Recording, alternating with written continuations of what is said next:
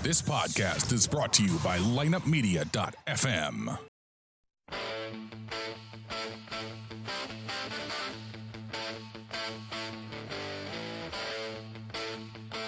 It's time for another unbiased, in-depth episode of the Drop Podcast. Our focus is on the St. Louis Blues, but we also delve into other topics from around the NHL. So when the ref hands out that game misconduct penalty, tell him you don't care because you wanted to listen to the latest episode of The Drop anyway.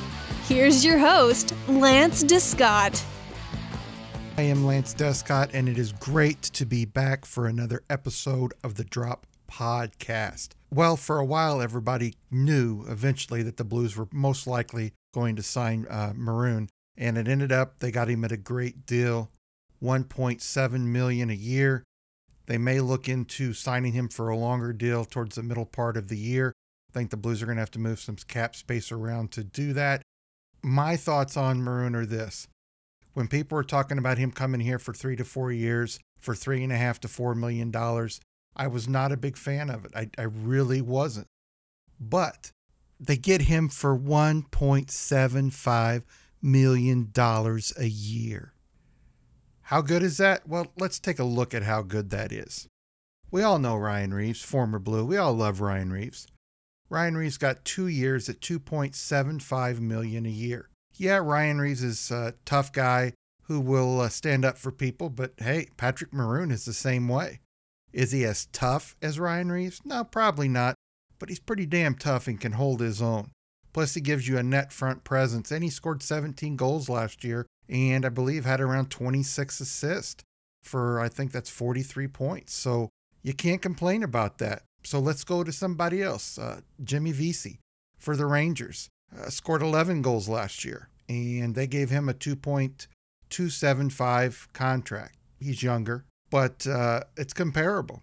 Then we go to Bjorkstrand, who just signed a $7.5 million contract with the Blue Jackets.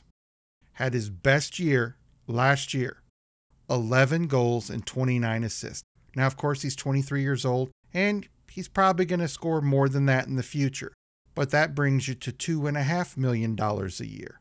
So the Blues got a really, really, really good deal on Pat Maroon. Just a great, great deal. Let's see what the guy can do. He's going to give them a net front presence that they haven't had since David Backes left. And I think he's actually going to score more than David Backes would have. I think he adds a lot to this team that just added a lot to the team with Bozak, O'Reilly, and now Patrick Maroon, Perron. This team is stacked. And the great thing about Patrick Maroon is he can play left wing and right wing. So they can move him all up and down this lineup. The Blues are going to have 3 real good lines. And with the depth they've got on the fourth line, I believe there's about 7 guys now that can play the 3 positions on the fourth line. So they've got some options there. They're going to have a good fourth line. They've got great center play up the middle, which is what every team that was in the playoffs last year that did well. Vegas, they had great centermen. The Capitals had great centermen. Winnipeg had great centermen. And that is the way the Blues are going to win. Now, with all this excitement about the free agent signing, the trades, and so on and so forth, we've got to look at one thing. And everybody's going to say I'm negative, but I'm not being negative here. I have to look at this. Coach Mike has got a history, supposedly, and I can kind of see it from the way he coaches, to where centermen don't tend to have great years. His system does not fully show a centerman's talent. I think Coach Mike is going to have to change to be successful. Yeah, you want to keep your system, but you've got to put your guys in the best position to be successful. Doug Armstrong has went out and given Coach Mike a team that he should be successful with. So now it's on Coach Mike to, like I said, put these players where they need to be successful, to get the Blues into the playoffs and to have them have playoff success. Now, a lot of fans out there are saying the Blues are now the best team in the West. Nobody can beat them. They're going to go to the Stanley Cup. Well, let's go back a couple years after the Blues lost to San Jose in the Western Conference Finals. That offseason, I don't know why, but everybody naturally thought, this year's our year. We're going to win the Stanley Cup. Because we made it this close, it's going to be ours next year. And how did that go, guys? Didn't go very well, did it? Didn't go very well at all. Was an up and down season. They got rid of Coach Hitch and went to Coach Mike. He brought them back to respectability, got them into the playoffs, but they didn't make it past the second round. They really got beat up in the second round. So let's hope that Coach Mike will make some adjustments and this team can really become successful. They've got the talent. They definitely have the talent. On paper, are they one of the top 2 teams in the Western Conference on paper right now? I would say yes. I would most definitely say yes. And what gets me about that is we all know what the Blues have done. Every Blues fan is very well aware of it. But for some reason, when you turn it to NHL.com, NHL Network, and you're listening to these shows, all they talk about is Tavares. All they talk about is where's Karlsson going. I watched 3 days in a row where they kept showing highlights, which they called highlights, of Austin Matthews sitting ringside watching Tavares skate. That was news. And then they talk about where Karlsson's going and how Ottawa can make a splash this offseason. And if he goes to Toronto or Tampa, it's going to be the biggest move, so on and so forth. Nobody is talking about the Blues, which I don't like. Hey, but it could be good. I think these NHL teams that will play the Blues in the Western Conference, they know how good the Blues have gotten. They definitely know how good the Blues have gotten. They're not going to sit there and think about what the NHL.com or NHL Network says about the Blues or a lack of what they say about the Blues. Blues fans know, other coaches in the Western Conference know the Blues are better. You don't think Chicago thinks the Blues are better than they were last year? You don't think Winnipeg thinks that? You don't think Dallas thinks that? You don't think Colorado thinks that? You don't think Nashville thinks that? I guarantee you these coaches think that. But I think the team we have here can be very successful. This is going to be, in my mind, a make it or break it year for Coach Mike. Now, you all know I'm not the biggest Doug Armstrong fan, but last year he went and got Shin, tried to improve the team, but there just wasn't enough there.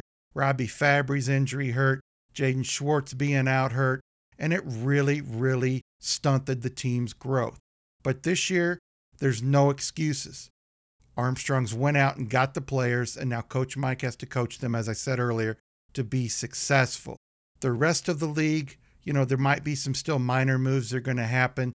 I don't know how long Ottawa's going to take to do this Karlsson thing.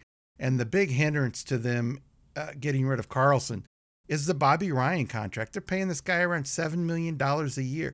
Bobby Ryan's a nice player. $7 million a year, nice player? No, he's not.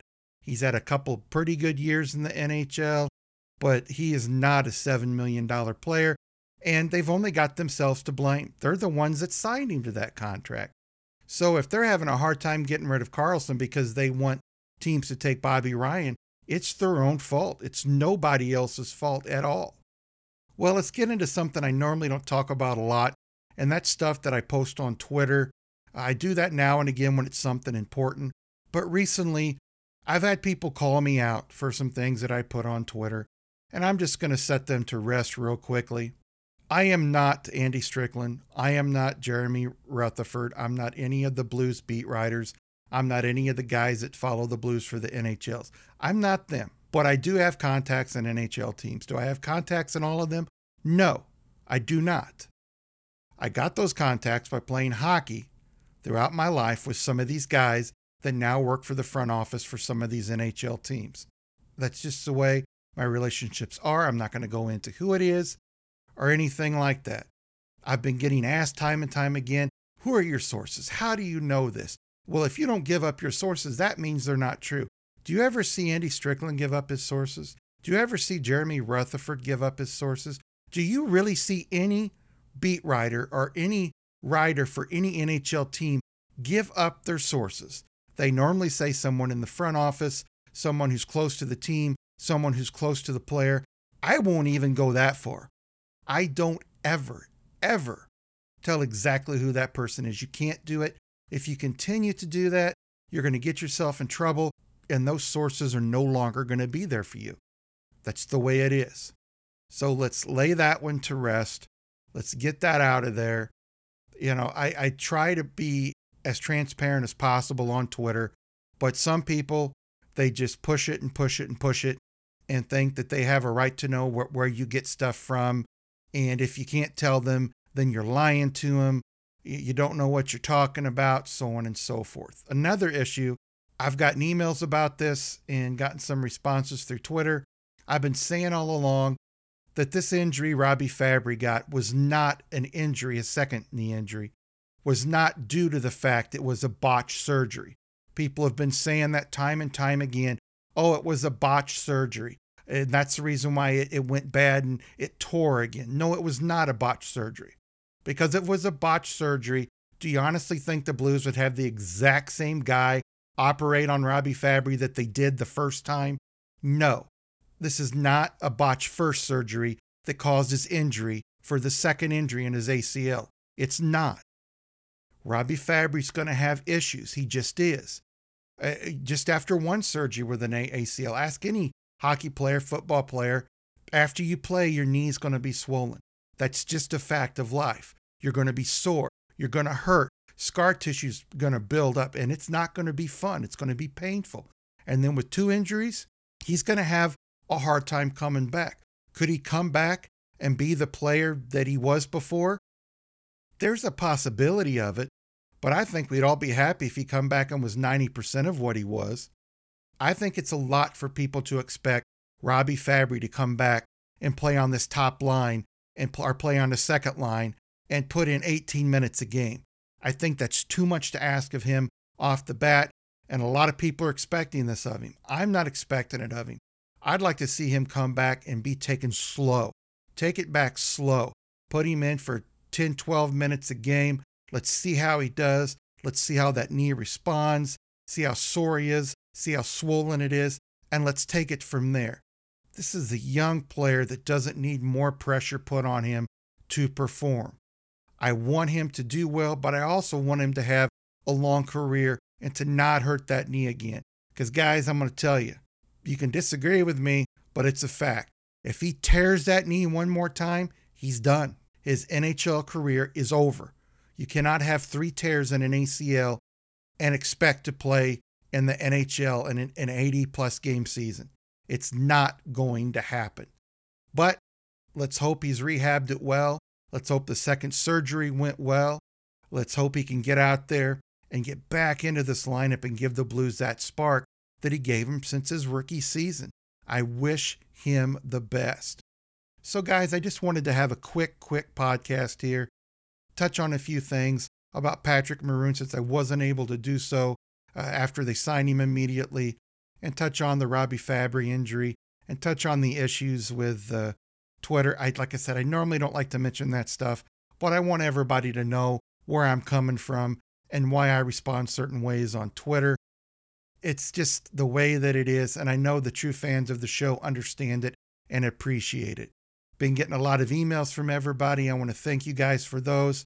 As soon as the season gets going again, I've got them backlogged to where we can ask some questions from what you guys are sending me, and I will eventually answer all those. I want to thank you guys so much for listening to the Drop Podcast. You're the reason I do it. And until next time, stay safe, stay happy, be nice on Twitter, and let's go Blues. Thank you for joining us for this episode of the Drop Podcast. If you want to download this episode, past episodes, or subscribe to The Drop, you can find us online at droppodcast.com, iTunes, and iHeartRadio. You can follow us on Instagram at the.drop.podcast or on Twitter at officialthedrop.